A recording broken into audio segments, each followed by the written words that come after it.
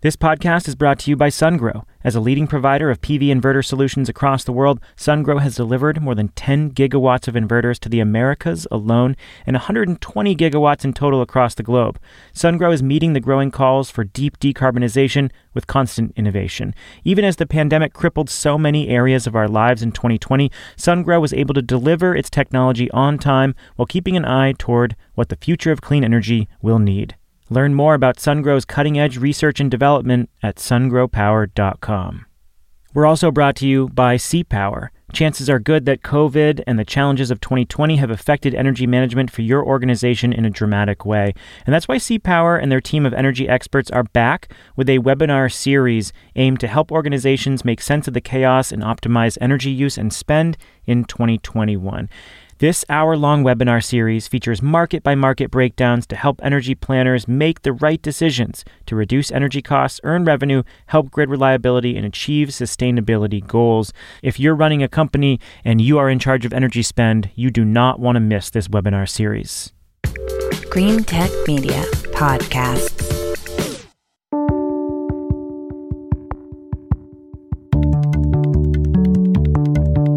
Donnel Baird is on a mission to clean up old, inefficient buildings in America's cities and help people who are exposed to the worst air pollution. But as a Black founder, he was turned down 200 times before any venture firms were willing to back his vision. It was really difficult for us raising capital. One of our investors, when I talked to him 2 or 3 years ago and said I was struggling to raise capital, he was like, "Yeah, man, just hire some white people and send them into the fundraising meetings, and it'll clear things up." Welcome to What It Takes, an interview series produced by Powerhouse and Green Tech Media. I'm Stephen Lacey. In this series, we hear from founders and executives at the most influential clean energy companies. Their backgrounds, their passions, their struggles, their deals, their management philosophies, their near-death experiences. In this episode, Powerhouse CEO Emily Kirsch sits down with Donnel Baird, the founder and CEO of BlocPower. BlocPower is a Brooklyn, New York startup electrifying and weatherizing buildings in underserved communities, slashing pollution and saving money. This includes multifamily housing units, churches, community centers, and it also tries to employ and train people in those communities, mostly people of color, to do the work. BlocPower was founded in 2012. It's raised venture capital from Kapor Capital and Andreessen Horowitz, and that process was not easy for a company with a mostly non-white leadership team. The mission for Donnel isn't just about hitting milestones for investors. It's about changing the fabric of underserved communities that are plagued by pollution and energy poverty, and that's because Donnel has lived it himself. In this episode, we'll hear how Donnel channeled his frustration and anger and experience around racial unfairness into a business model for the energy transition. This conversation was recorded remotely, live in front of a bunch of people. It's part of a speaker series that Powerhouse and Green Tech Media put on each month. You can go to Green Tech Media to see all the other guests we've had on the show if you want to dig into other entrepreneurial stories. And now here is Donnel Baird, the CEO of BlocPower, sitting down with Emily Kirsch. Donnel, your parents immigrated from Guyana, a culturally Caribbean country in South America, in the 80s. You grew up in Bed-Stuy, Brooklyn. And at the age of 8, you moved to Stone Mountain, Georgia, which is about a 30-minute drive from Atlanta. Why did your parents come to the U.S. from Guyana? And what was your childhood in Brooklyn like? So my dad is a mechanical engineer. He ran a bauxite mine in Guyana, which is a chemical input into aluminum. And so there was a big mining operation that the government ran, and he kind of supervised that. The industry collapsed. The country started embracing socialism. The price of rice collapsed. And so that kind of collapsed the Guyanese economy. My mom also is having a lot of trouble with pregnancies. And so I'm actually her 7th pregnancy, but I was the first kid to make it. And so they wanted some medical attention, and they wanted to kind of get out of a difficult economic situation. So my dad had gone to college at Howard in D.C., which is actually where I was born. And so he and my mom moved back. They had to start from scratch in Brooklyn. He started cleaning boilers, which was, I think, pretty tough for him. My mom started cleaning bedpans, which was even tougher for her. And gradually, they kind of rebuilt. But, for a while, we were pretty poor. And difficult circumstances in Brooklyn. Yeah, tell me more about that. Like, what was childhood like in Brooklyn? I know that you ended up spending a lot of time in your bedroom because of how your parents were heating the apartment. Tell me about that. Yeah, so our building didn't have heat in Brooklyn. The building didn't have a functioning boiler or heating system, and so every night, my family and all the other families in the building in the different apartments would have to turn on the oven and kind of use that heat from the oven to heat up the apartment. And sometimes we'd have to open up the oven door. And so that obviously released a lot of carbon monoxide into the apartment. So we had a set of protocols around making sure the windows were open. And kind of once the door was shut to the bedroom, my parents and my sister and I all shared one bedroom in this tiny apartment in Brooklyn. And so once the door was closed, me and my kid sister weren't allowed to get up and go to the bathroom or anything like that because of the risk that we would, wander past this open oven. And so there's a set of safety things that we had to do. But that's kind of was my early introduction to environmental justice, right? And the relationship between poverty, energy, equipment, and health, right? I mean, in my childhood, all three of those were right there. The building didn't have the money for a boiler. We couldn't afford to move out. It was pretty unhealthy, and all of it was related to energy. Mm-hmm, mm-hmm. And so at 8, you all moved to Stone Mountain, Georgia, 30 minutes outside of Atlanta. Your teachers encouraged your parents to get you into Westminster, an elite prep school, on a track and a basketball scholarship, which you did receive. So I'm curious, what was Westminster like? And then what were you like in high school? Oh, I was boatloads of fun, Emily. Still a barrel of laughs. What's changed? I was totally the opposite. I didn't have a lot of resources. My parents split up. And so now my mom was single. For a while we were in welfare. And I started going to this kind of elite prep school for old money, rich kids in Atlanta, the Westminster schools. And, if you were like a new internet millionaire or something like that, you couldn't get your kids into the school because you were new money. This was a school for old money. And so what I learned was that a lot of the kids who I went to public school with, who came from low income background like myself, they weren't any less intelligent. They were as funny, they were as resourceful and as creative as all the rich kids that I went to a great school with, that I went to prep school with. The rich kids had more opportunities, they had better training, they had better resources, but fundamentally the level of talent, I was able to see firsthand, there wasn't an uneven distribution of talent there. And so I think, as an adult, that's part of what drove me to really want to become a community organizer, to kind of close that gap in terms of the opportunity set between the rich kids that I went to high school with and the poor kids that I went to elementary school with. Makes sense. I know you then went to Duke, where you studied history with a focus on literature, African American studies, and political science. How did your time at Duke serve as a political awakening? How did it influence your understanding of how to go about creating change? Yeah, I mean, so by the time I got to Duke, I was pretty angry and pretty isolated. I mean, I think, I knew that there were economic disparities. I knew that there were racial disparities and that, a lot of things just weren't fair. And at Duke, as I studied the historical context for a lot of social inequity and started to begin to learn about environmental inequity from a structural standpoint, not just the experience of my family and my neighbors and my community where I grew up, but the structure of environmental injustice, structural racism, that kind of stuff. It was a little overwhelming. I mean, at Duke, I'm 39, and so when I was 19, our version of Trayvon Martin or George Floyd was this Haitian immigrant named Amadou Diallo, who was shot 44 times by the NYPD because they thought he resembled a racist, and he was pulling out his wallet to show them his ID to be like, I'm not a rapist. And so they shot him. And then, after they checked his ID and saw that they were wrong. And the issue was we had hoped that there would be some kind of punishment or penalty for these officers' mistake. And there was not. They all received full exoneration, full salary, full pension, whatever. And so as a young Black man, the lesson is you feel like your life just isn't valuable, right, to the society at all. And even if someone makes a mistake and kills you, there's just, it doesn't matter, right? There's no punishment, there's no restitution, there's no compensation. And so that's a lot for any young person to deal with. And so, yeah, I really struggled with it when I was in college. Took a lot of Black studies classes, took a lot of American history classes and political science classes, but gradually was fortunate to have a professor, old white dude from Texas named Lawrence Goodwin, who spent a bunch of time researching the farmers' uprising in the 1890s across the country, called the original capital P populist revolt.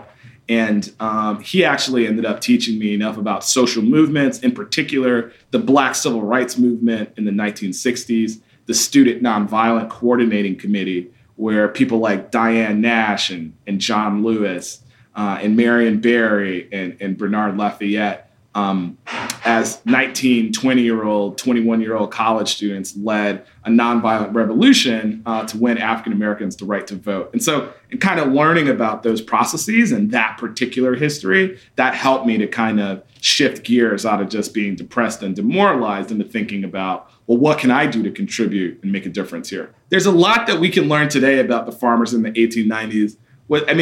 As we look at this election, right, that we just had, we've got 70 million Americans that voted for Donald Trump, despite the fact that we're in a pandemic where he has no plan and the economy has been wrecked. And then you have almost 80 million people that voted for Biden. You've got this split. How do you bring the country back together again? The farmers in the 1890s would talk about the economic kind of meat into potatoes deliverables that the government is supposed to offer working Americans that transcends party.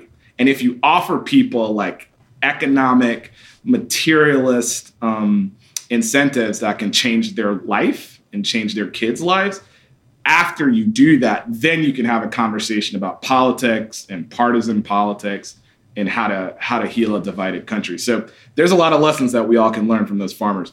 Agreed. And this actually fits really well into what you did next. So after graduating from Duke, you moved back to Brooklyn. This was in 2003, and worked in Brownsville as a community organizer. In Brownsville, there's over 10,000 low-income people who live in just 17 adjacent housing projects.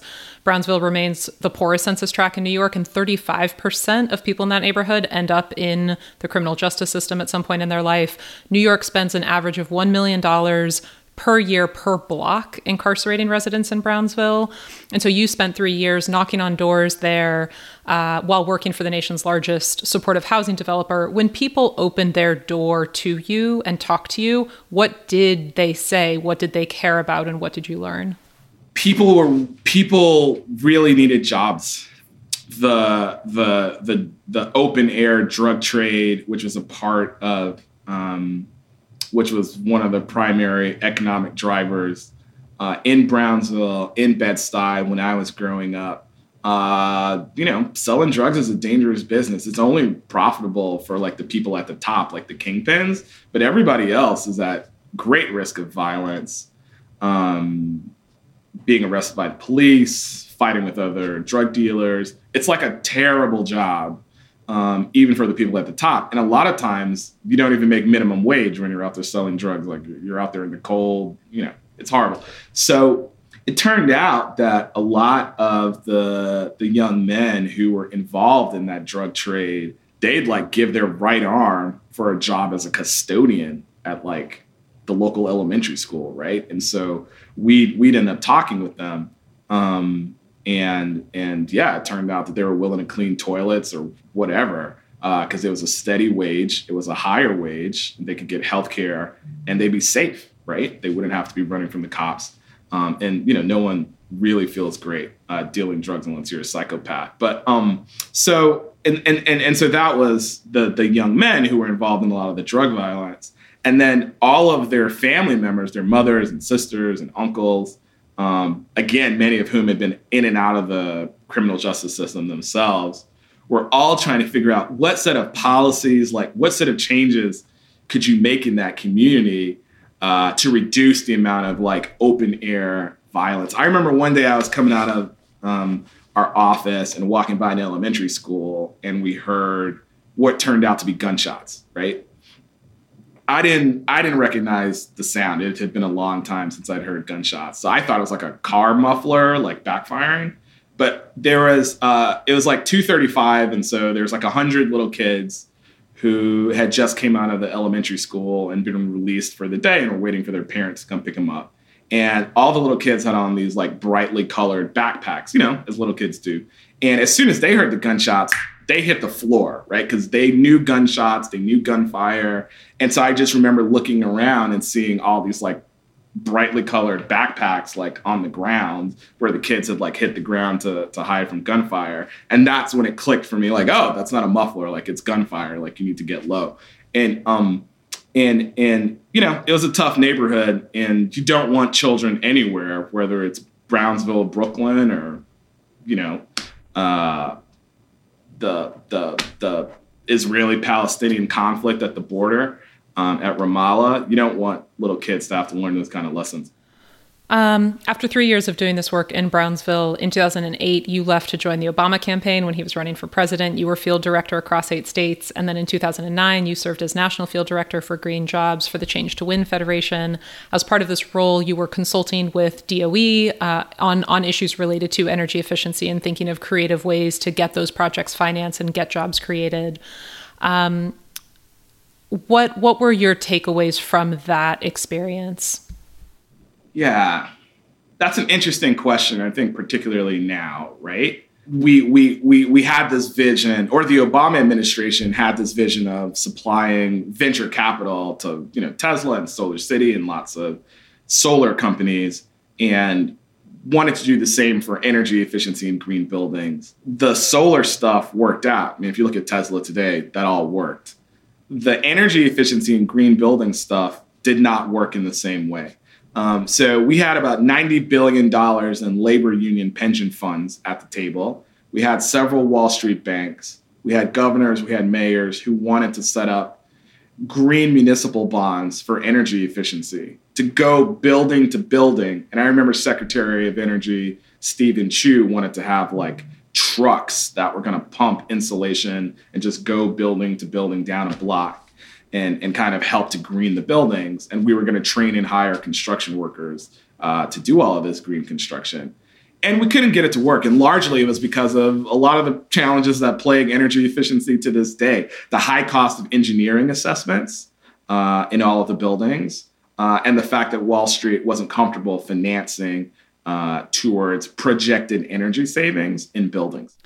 After that work, in 2011, you were admitted to Columbia Business School to pursue an MBA. And then a year into the program, you got recruited by the Service Employees International Union, or SEIU, to be the Get Out the Vote director for Obama's 2012 campaign, which you accepted that role. So you ended up doing that while you were in business school. And then you ended up starting BlocPower while you were in business school. So 2 questions. First, was business school worth it? And then second, what made you start BlocPower while in business school at Columbia? Yeah, business school was totally worth it for me. I was a community organizer, and then I became a political organizer on the first Obama campaign. I didn't know the first thing about business. I didn't understand revenue, net income.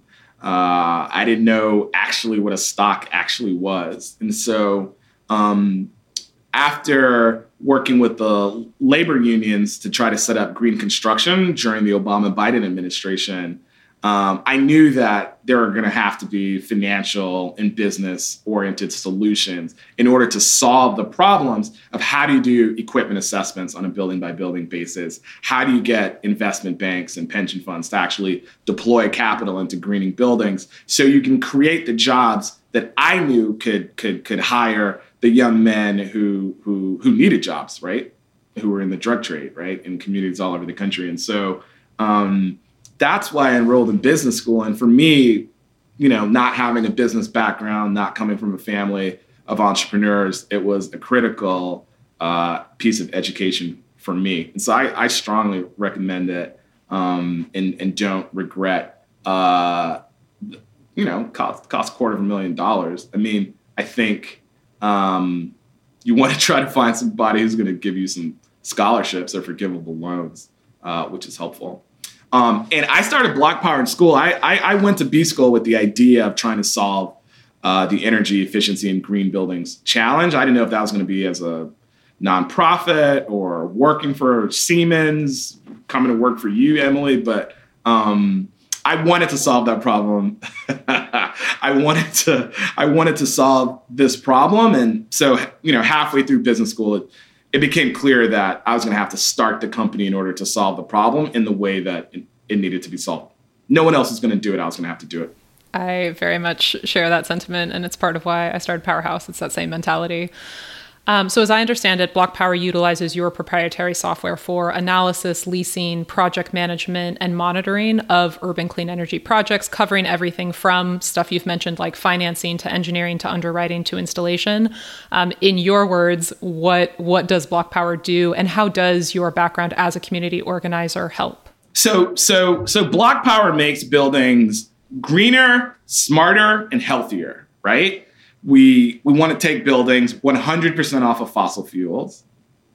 We know that when we take buildings off of fossil fuels, we're going to save them money and make them more profitable and make them more valuable. We know that we're going to make those buildings healthier because you're not burning fossil fuels in your basement. So we're reducing indoor air pollution, which causes asthma. Asthma is a comorbidity to COVID-19, right? And we know that we need to make the buildings smarter by installing smart devices that are connected to the internet, that produce data. We can use machine learning. We can use the cloud to help monitor and optimize what's happening in these buildings, right? So we want buildings to be smarter, greener, and healthier. And we've built a software platform and developed a structured financial product with Goldman Sachs that allows us to analyze, finance, and upgrade buildings so that they can be greener, smarter, and healthier.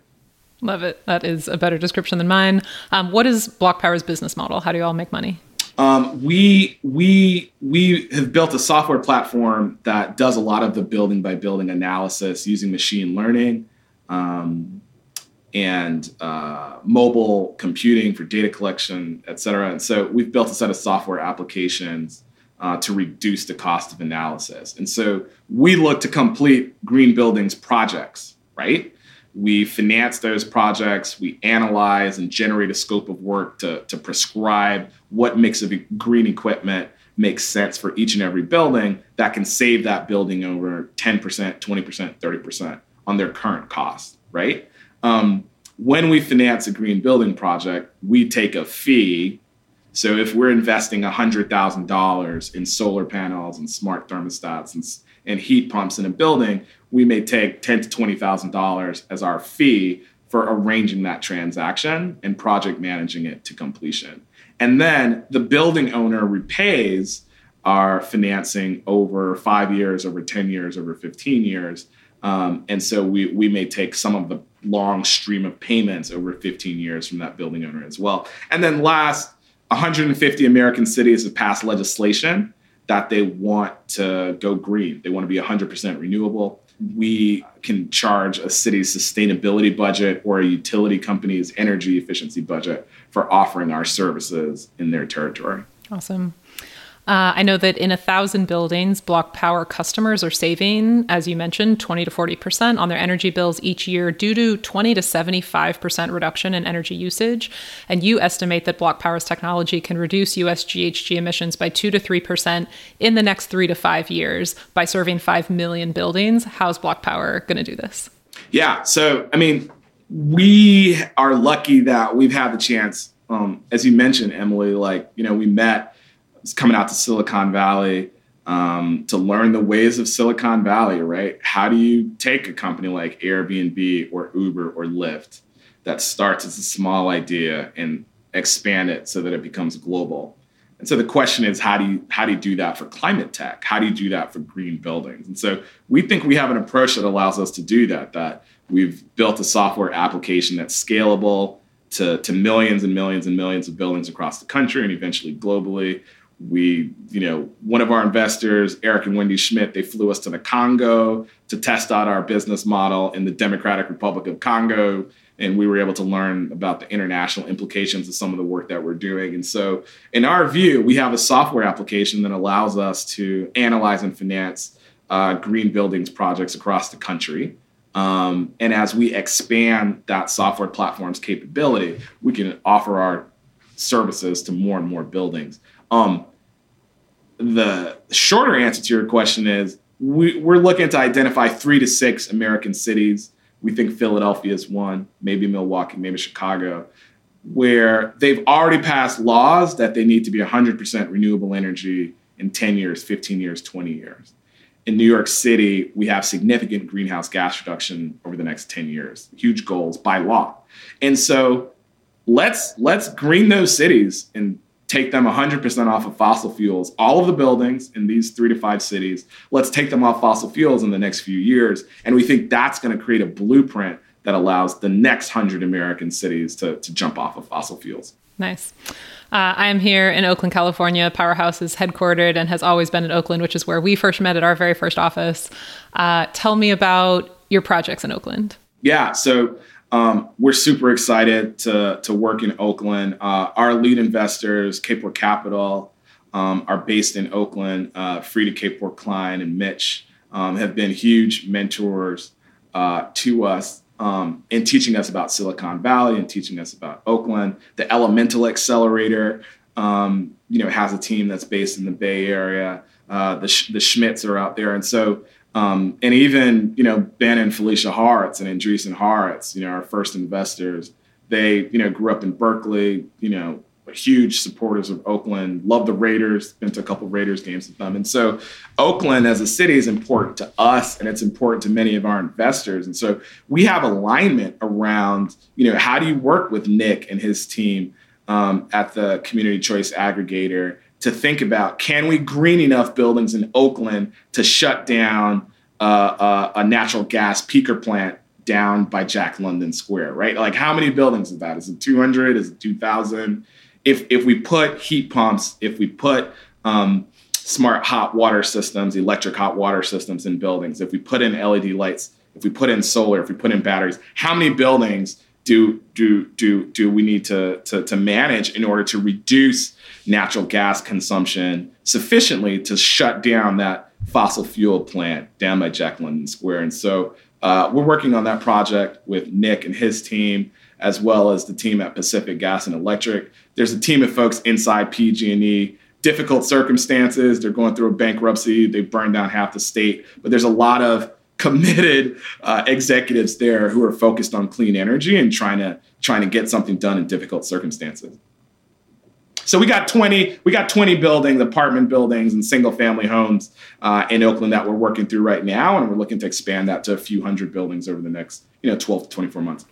Very cool. As an Oaklander, I'm proud that you're here. So happy to learn more about those projects.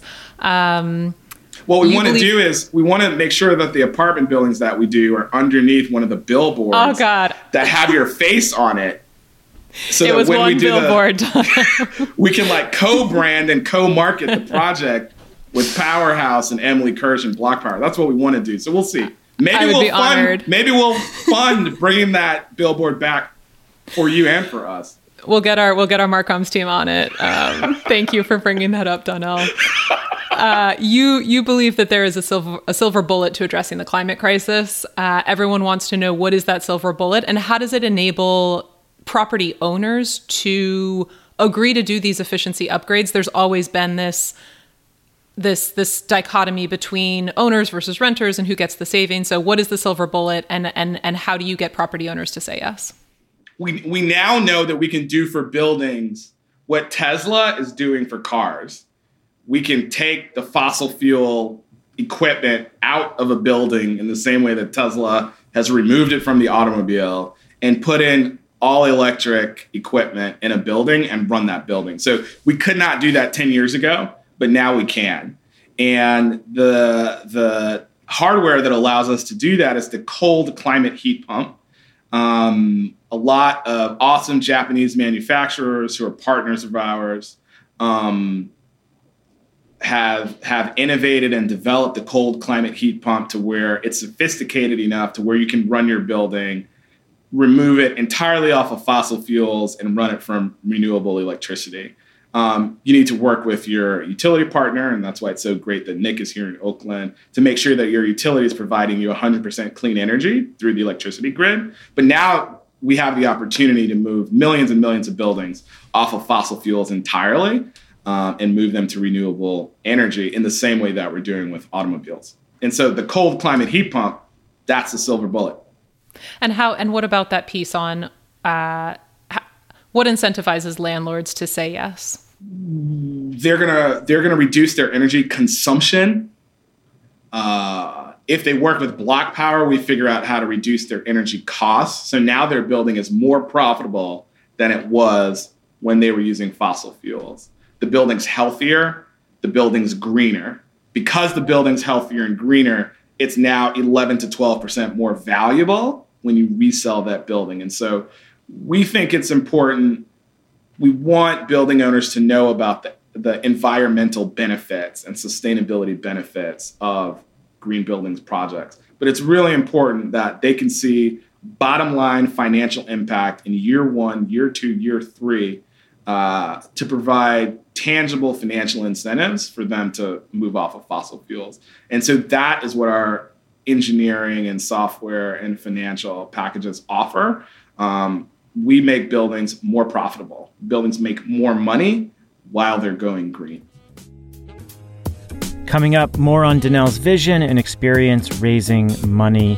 First, a quick word about our sponsors. We're brought to you by SunGrow. SunGrow is the leading global supplier of inverter solutions for renewables around the world. SunGrow's focus on research and development and service have allowed it to grow significantly in recent years. In 2020 alone, even with the pandemic, SunGrow deployed 5 gigawatts of inverters to North America.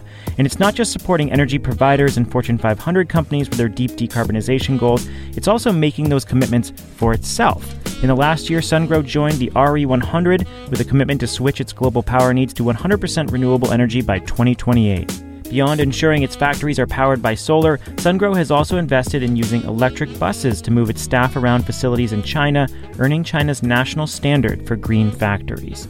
Even amongst the pandemic, SunGrow has been able to bring innovative solutions to the market. Recently, SunGrow rolled out a new 3.6 megawatt outdoor central inverter, a flexible option for standalone solar projects and solar plus storage. To learn more about SunGrow's cutting-edge technologies, visit sungrowpower.com.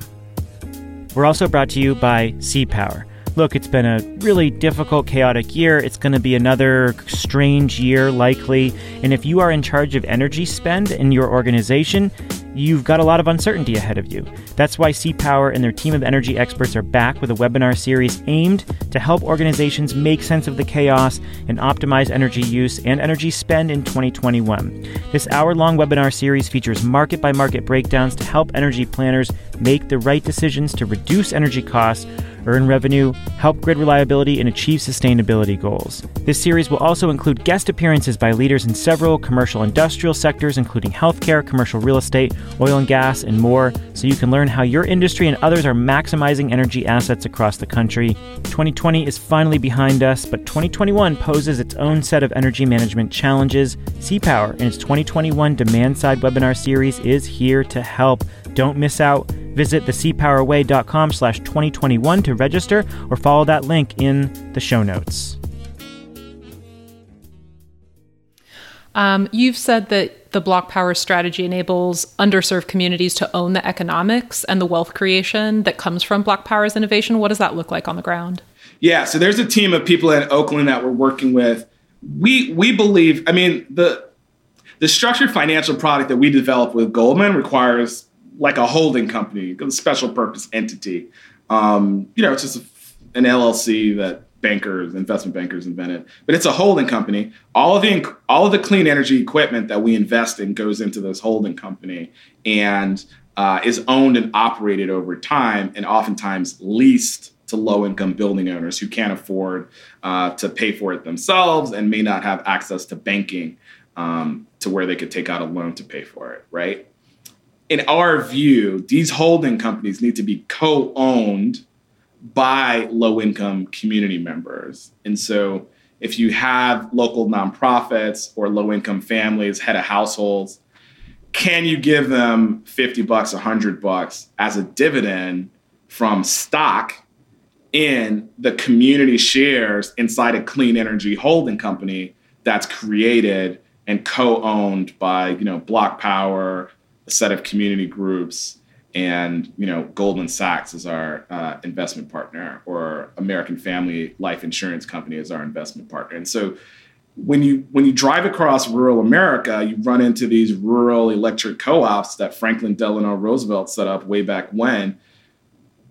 Americans in the rural countryside literally own stock and shares in companies that own and operate utility companies. And so we are bringing that to urban communities in 2020 to say, not only are we going to invest in clean energy and building electrification and energy efficiency in your building and in your community, but you're going to own it. So now these ideas or concerns around, well, how do we get people of color or low-income people involved in the climate movement? Well, we're going to give you an economic stake. We're going to give you equity, not just in terms of are we going to treat you fairly, equity in terms of we're going to give you stock in a new corporation that we're co-creating so that you have financial incentives to participate in the clean energy economy. And with that ownership comes a perspective on how do we create jobs for low-income communities and get them to participate in this clean energy ecosystem along with us.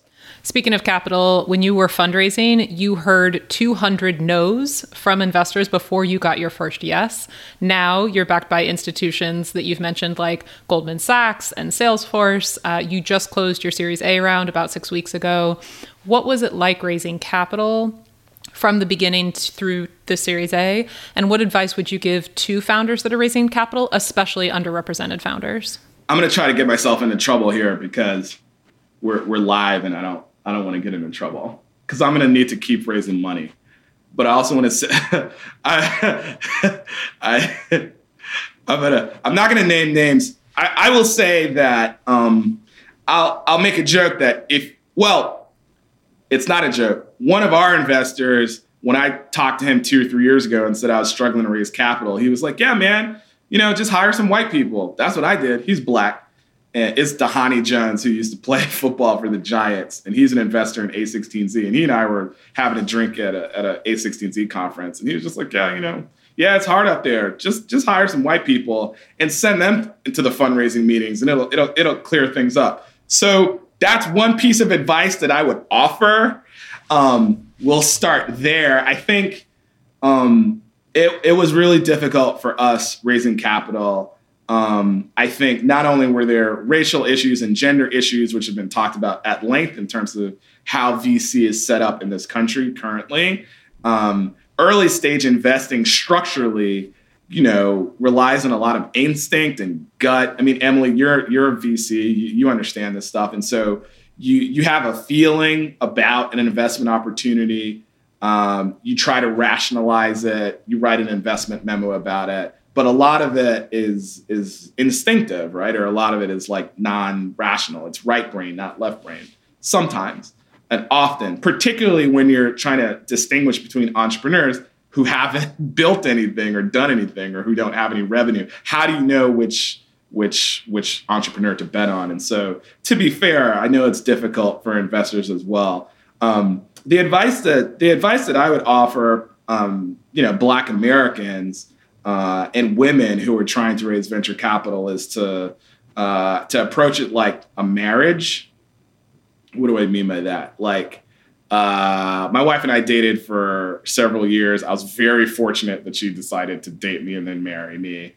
Very fortunate. But an investment is a serious long-term relationship that may last longer than a marriage, right? 7-10 years. A lot of marriages don't make it that long. So what I recommend is that you look for potential investors who have already made long-term commitments to women, to people of color, whether it's in their investment portfolio and they have other founders of color or women who you can look at and you're not there first, like they've already crossed the gender Rubicon or the racial Rubicon.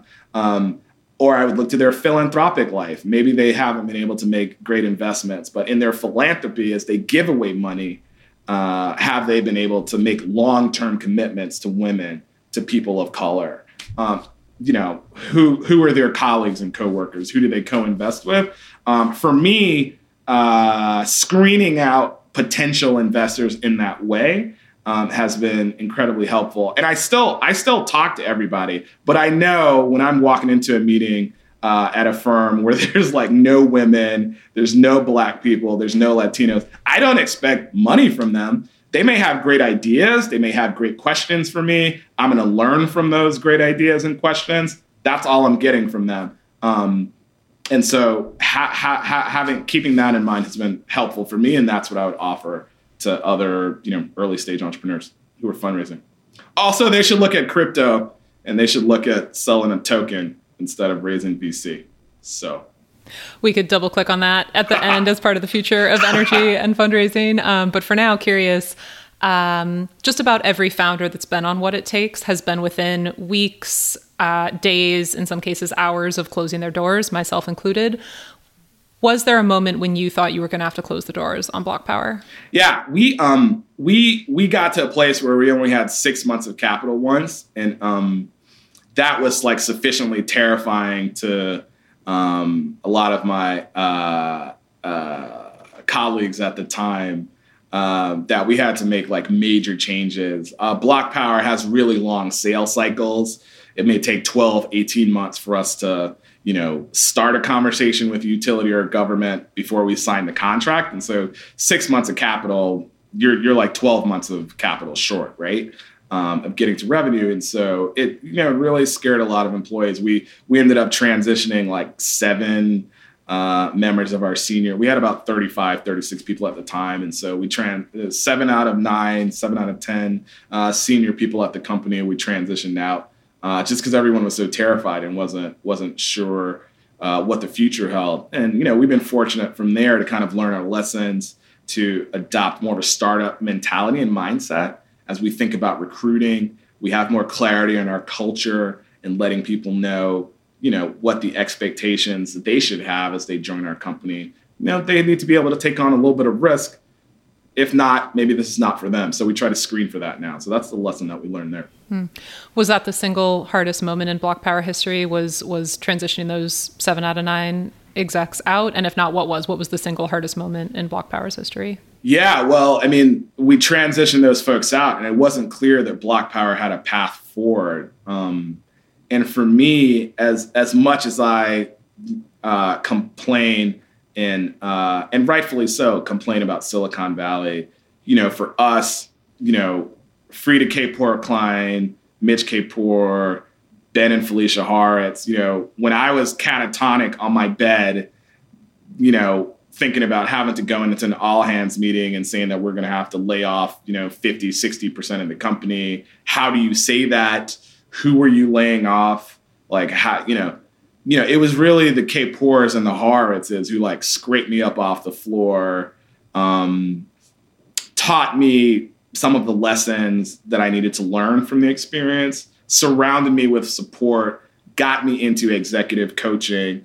I asked Ben to reinvest. He invested within 3 hours from Andreessen Horowitz. Mitch Kapor led a round. And so for me, that was the hardest part in BlocPower's history, but also one of the most beautiful parts because it really was transformative for me to be able to partner with our lead investors in that way, and to kind of learn that they had my back, and that I wasn't in it alone. That was like a really beautiful experience. So it was hard, but it was also awesome. When you're talking to investors like those who maybe not those you just mentioned, but generally speaking, when you're talking to investors, potential customers, other entrepreneurs, when you're at conferences, I imagine you rarely see people who look like you. What do you want to say to those who share in that experience of not seeing themselves represented, especially to Black people who share in that experience? I think that Black people, we have some work to do, making sure that we're building up a community amongst ourselves for those of us who are in the climate space or environmental justice world together. And so, myself, Ken Alston, a few other executives are looking at how do we start to convene a working group that regularly meets and builds up a community of Black and maybe Latinx folks who are in this space, so that we start to build a sense of coherence and community amongst ourselves. So that's one part of it that's on us. again, to entrepreneurs, I would really find ways to differentiate between the people that you really want to work with over a 10-year period versus everybody else. And so John McIntyre at AmFam, who led our Series A, this is somebody we built a relationship of trust. I flew out to the Packers game in Wisconsin because he's from Wisconsin and loves the Packers, and that's just how Wisconsin rolls. Like, if you're not going to the Packers game, like, you haven't really done it. And so how do you build that trust across racial lines, across class lines, across industry lines? There's a way to be thoughtful about it, I think. And so for me, again, one of the most important things is, what is the criteria by which you're selecting your partners, whether it's customers, investors, industry partnerships? How can you find somebody like you, Emily, who has a background and a sensibility around and shares values, right?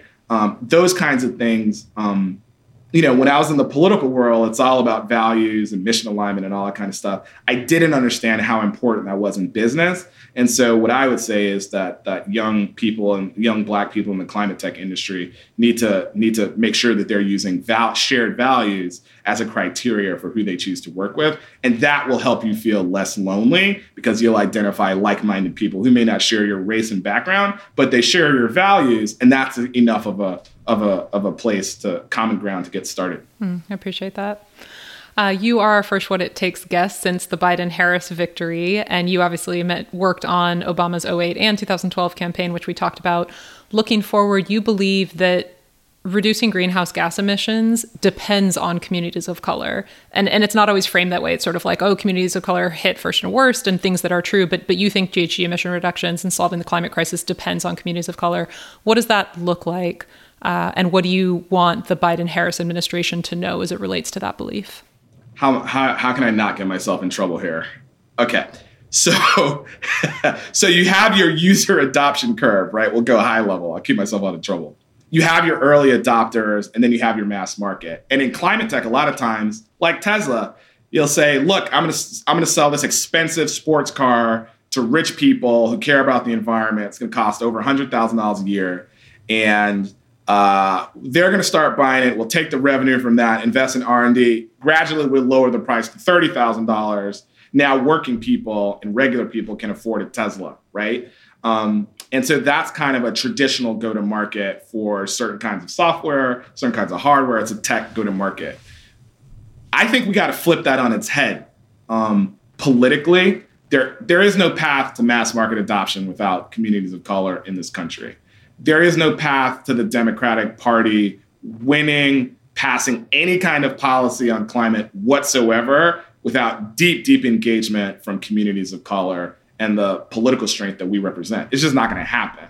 We can't even win the Senate without turning out the Black vote in Georgia, right? And so I am of the view that we have to start with the mass market and communities of color and offering them services and products that make sense to them in their budget and in their perspective, in order to reduce greenhouse gases on a time frame that's going to make sense. So we just have to leapfrog a lot of this nonsense that we often do in tech and clean climate tech around, let's go out to the early adopters, and if they like it, then we'll iterate and this and that. We gotta be more creative. Because we need politics and policy, and there's no path forward without Black and brown communities.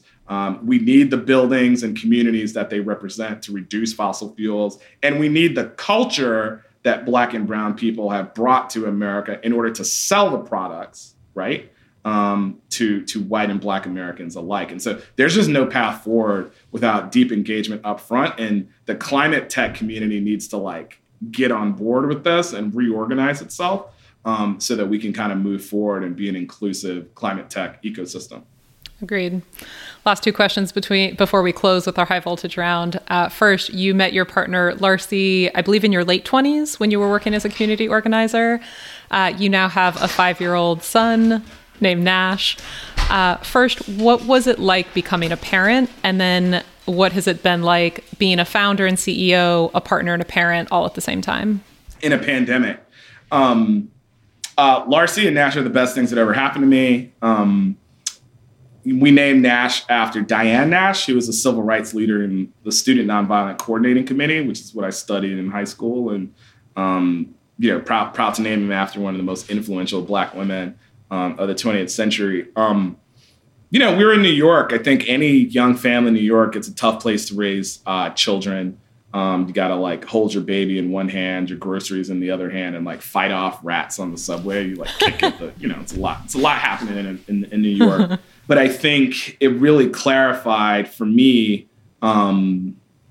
we have to get this climate thing right. Once you have a kid and that the scientists are saying when your son is your age, right?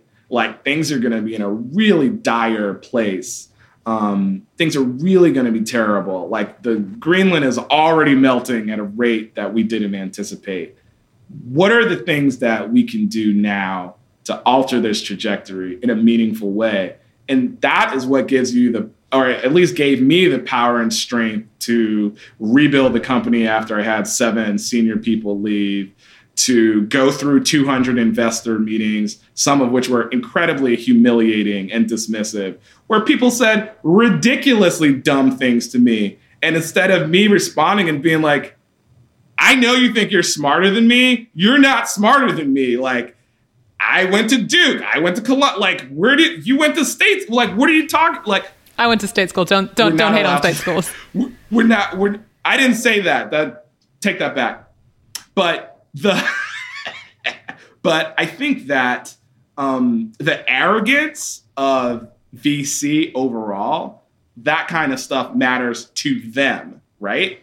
And so I had a VC tell me, well, you went to Duke, but you didn't go to Stanford, and your co-founder went to MIT, but it wasn't Stanford, and we only invest literally in people who go to Stanford. They told us straight up, right? And so they said, you guys are in New York, you didn't go to Stanford, no dice, right? And so you run into those kinds of things in the VC world where they try to put people into hierarchies and rank people and whatever crazy archetypes they have going on.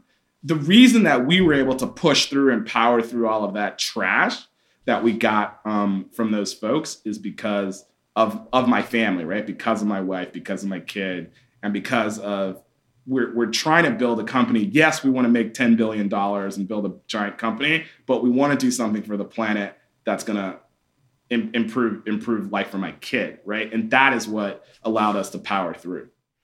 I am going to move us into our high voltage round to close it out, and I'll put this last question into the high voltage round. So these are quick questions, quick answers, quick meaning 10 seconds. The first of which I know you've been thinking a lot about for the past few weeks since we've been preparing for the show. Donnel Baird, if you were going to be an animal, what animal would you be and why? A hippopotamus, Kirsch. Let me tell you why. You are the third hippopotamus on what Hippo? it takes. What did the other people say? Go on. Yeah. What was their rationale? Do you remember? Jigger Shaw just liked being in the water. Uh-huh. I think that was his number one. That's Jigger. Reason. Easy go lucky. Yeah. Float on the water. So I think for me, hippos, I always thought they were super friendly, but they are the number one killer of human beings of any animal. And so I think the combination of friendliness and killer instinct is something that I really, really admire. Love it. Other than yourself, to whom do you attribute your success? My wife. When have you failed? I fail all the time. I mean, I make wrong decisions all the time. I got in a lot of trouble on the Obama campaign because when we were trying to win the state of Connecticut, I started to just ignore my bosses and I didn't communicate and manage upwards properly. And I got into a lot of trouble. And Valerie Jarrett gave me a big time talking to about my failure in that instance. And the lesson was, even when you're ignoring your bosses and supervisors, you should communicate that you're going to ignore them. What is the best investment you've ever made? Marrying my wife. What is something that you thought was true that you no longer believe? I didn't think that this country was ever going to change itself and open itself up to Black and brown people. And I think we've had a difficult 4 years, but I do think that the younger generations of all Americans want to be equal and Americans together. I did not believe that growing up in Atlanta. I do believe that now. Like we will get there. When are you your best self? After I exercise, and after I eat a lot of kale and meditate. It's like 3 levels of, it's like diet, meditation, exercise. If I hit all 3, then I have a shot at being my best self. What is your worst trait? I'm extremely impatient. If you could change one thing about the world, what would it be? It really bothers me that kids around the world, I don't think that kids should be hungry. And if there is just a way to make sure every kid, had, food to have a shot, that's what I would do. That's the one thing I would do. If there was just one person who was going to hear this conversation and this episode of What It Takes, who would you want it to be? I got to go with Bill Gates, because I think Bill's really trying to figure out the climate thing in a major way. And I think we have a set of solutions that have been developed, and they just need to be brought before him so that he'll get it, but we just need to put it in front of him. I'm sure someone listening can help with that. What is your best quality? Marrying my wife. It's a good answer to most of these questions. Yeah, it's true. When you meet her, you'll see she's great. Finish these sentences for me. Companies fail because... lack of vision, lack of capital. If you really knew me, you would know. People think I'm abrasive. I'm actually hypersensitive. And then there's a layer of abrasiveness on top of the hypersensitivity. It's really complicated. I get that. Yeah. Mm-hmm. Introvert. Hypersensitive introvert. Mm-hmm. Yeah, introvert. Shocking. That part surprises me a little bit. Yeah. Not the other pieces. Like a hippo. Like a hippopotamus. Hippos are introverts. This is a fact that most people don't know. The future of energy looks like? It's going to be distributed. So just like media has been distributed, we all are our own media producers. We make our own news. We distribute it through our smartphones. Energy is going to be the same way. How is the existing incumbent energy industry going to adjust? Who's going to own that distributed energy platform? Who's going to make money off of it? How much clean energy is there going to be? Those are the questions we got to figure out pronto. If I could have done one thing differently, I would have married my wife 5 years before I married her. Biggest regret. She's going to hear this, right? She doesn't listen to any of the podcasts, news stuff, none of it. There's so many. I mean, can you blame her? She just is totally uninterested in any of this stuff. So she probably will not hear it. But I think for me, my marriage has been an incredible source of like education and stability for me. And I would be further along as a human. My business would be further along if I had the good sense to marry my wife a couple years earlier, so she could start, taking me to school. If the world knew me for one thing, it would be solving climate change. I'm most proud of that I'm going to solve climate change. Last question: to lead a successful company, what it takes is grit.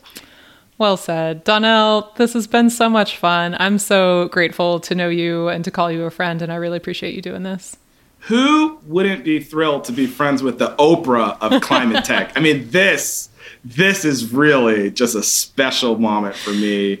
And I'm delighted that you asked us to come on. You're doing amazing things at Powerhouse, and I'm your biggest fan, and look forward to working with you to solve climate change. It's got to get solved. I couldn't agree more. Really appreciate it. Thank you. Thank you. And that's all for this episode of What It Takes. Thanks so much to Donnel for sharing his story. Thanks to Emily for the interview. If you want to learn more about all the entrepreneurs in this space who are making real change in clean tech and the environment, go to powerhouse.fund. and you can find out about future interviews and future events. You can also go to Green Tech Media and subscribe to the newsletter. There we are covering the companies that these entrepreneurs are building. Finally, tell a friend or give us a rating and review on Apple Podcast. If this show is helping you in your entrepreneurial journey or just to understand the space, we would love it if you could help others find the show by giving a rating and review or just passing the word along on social media. Thanks again for being here. The Energy Gang will be back next week. I'm Stephen Lacey.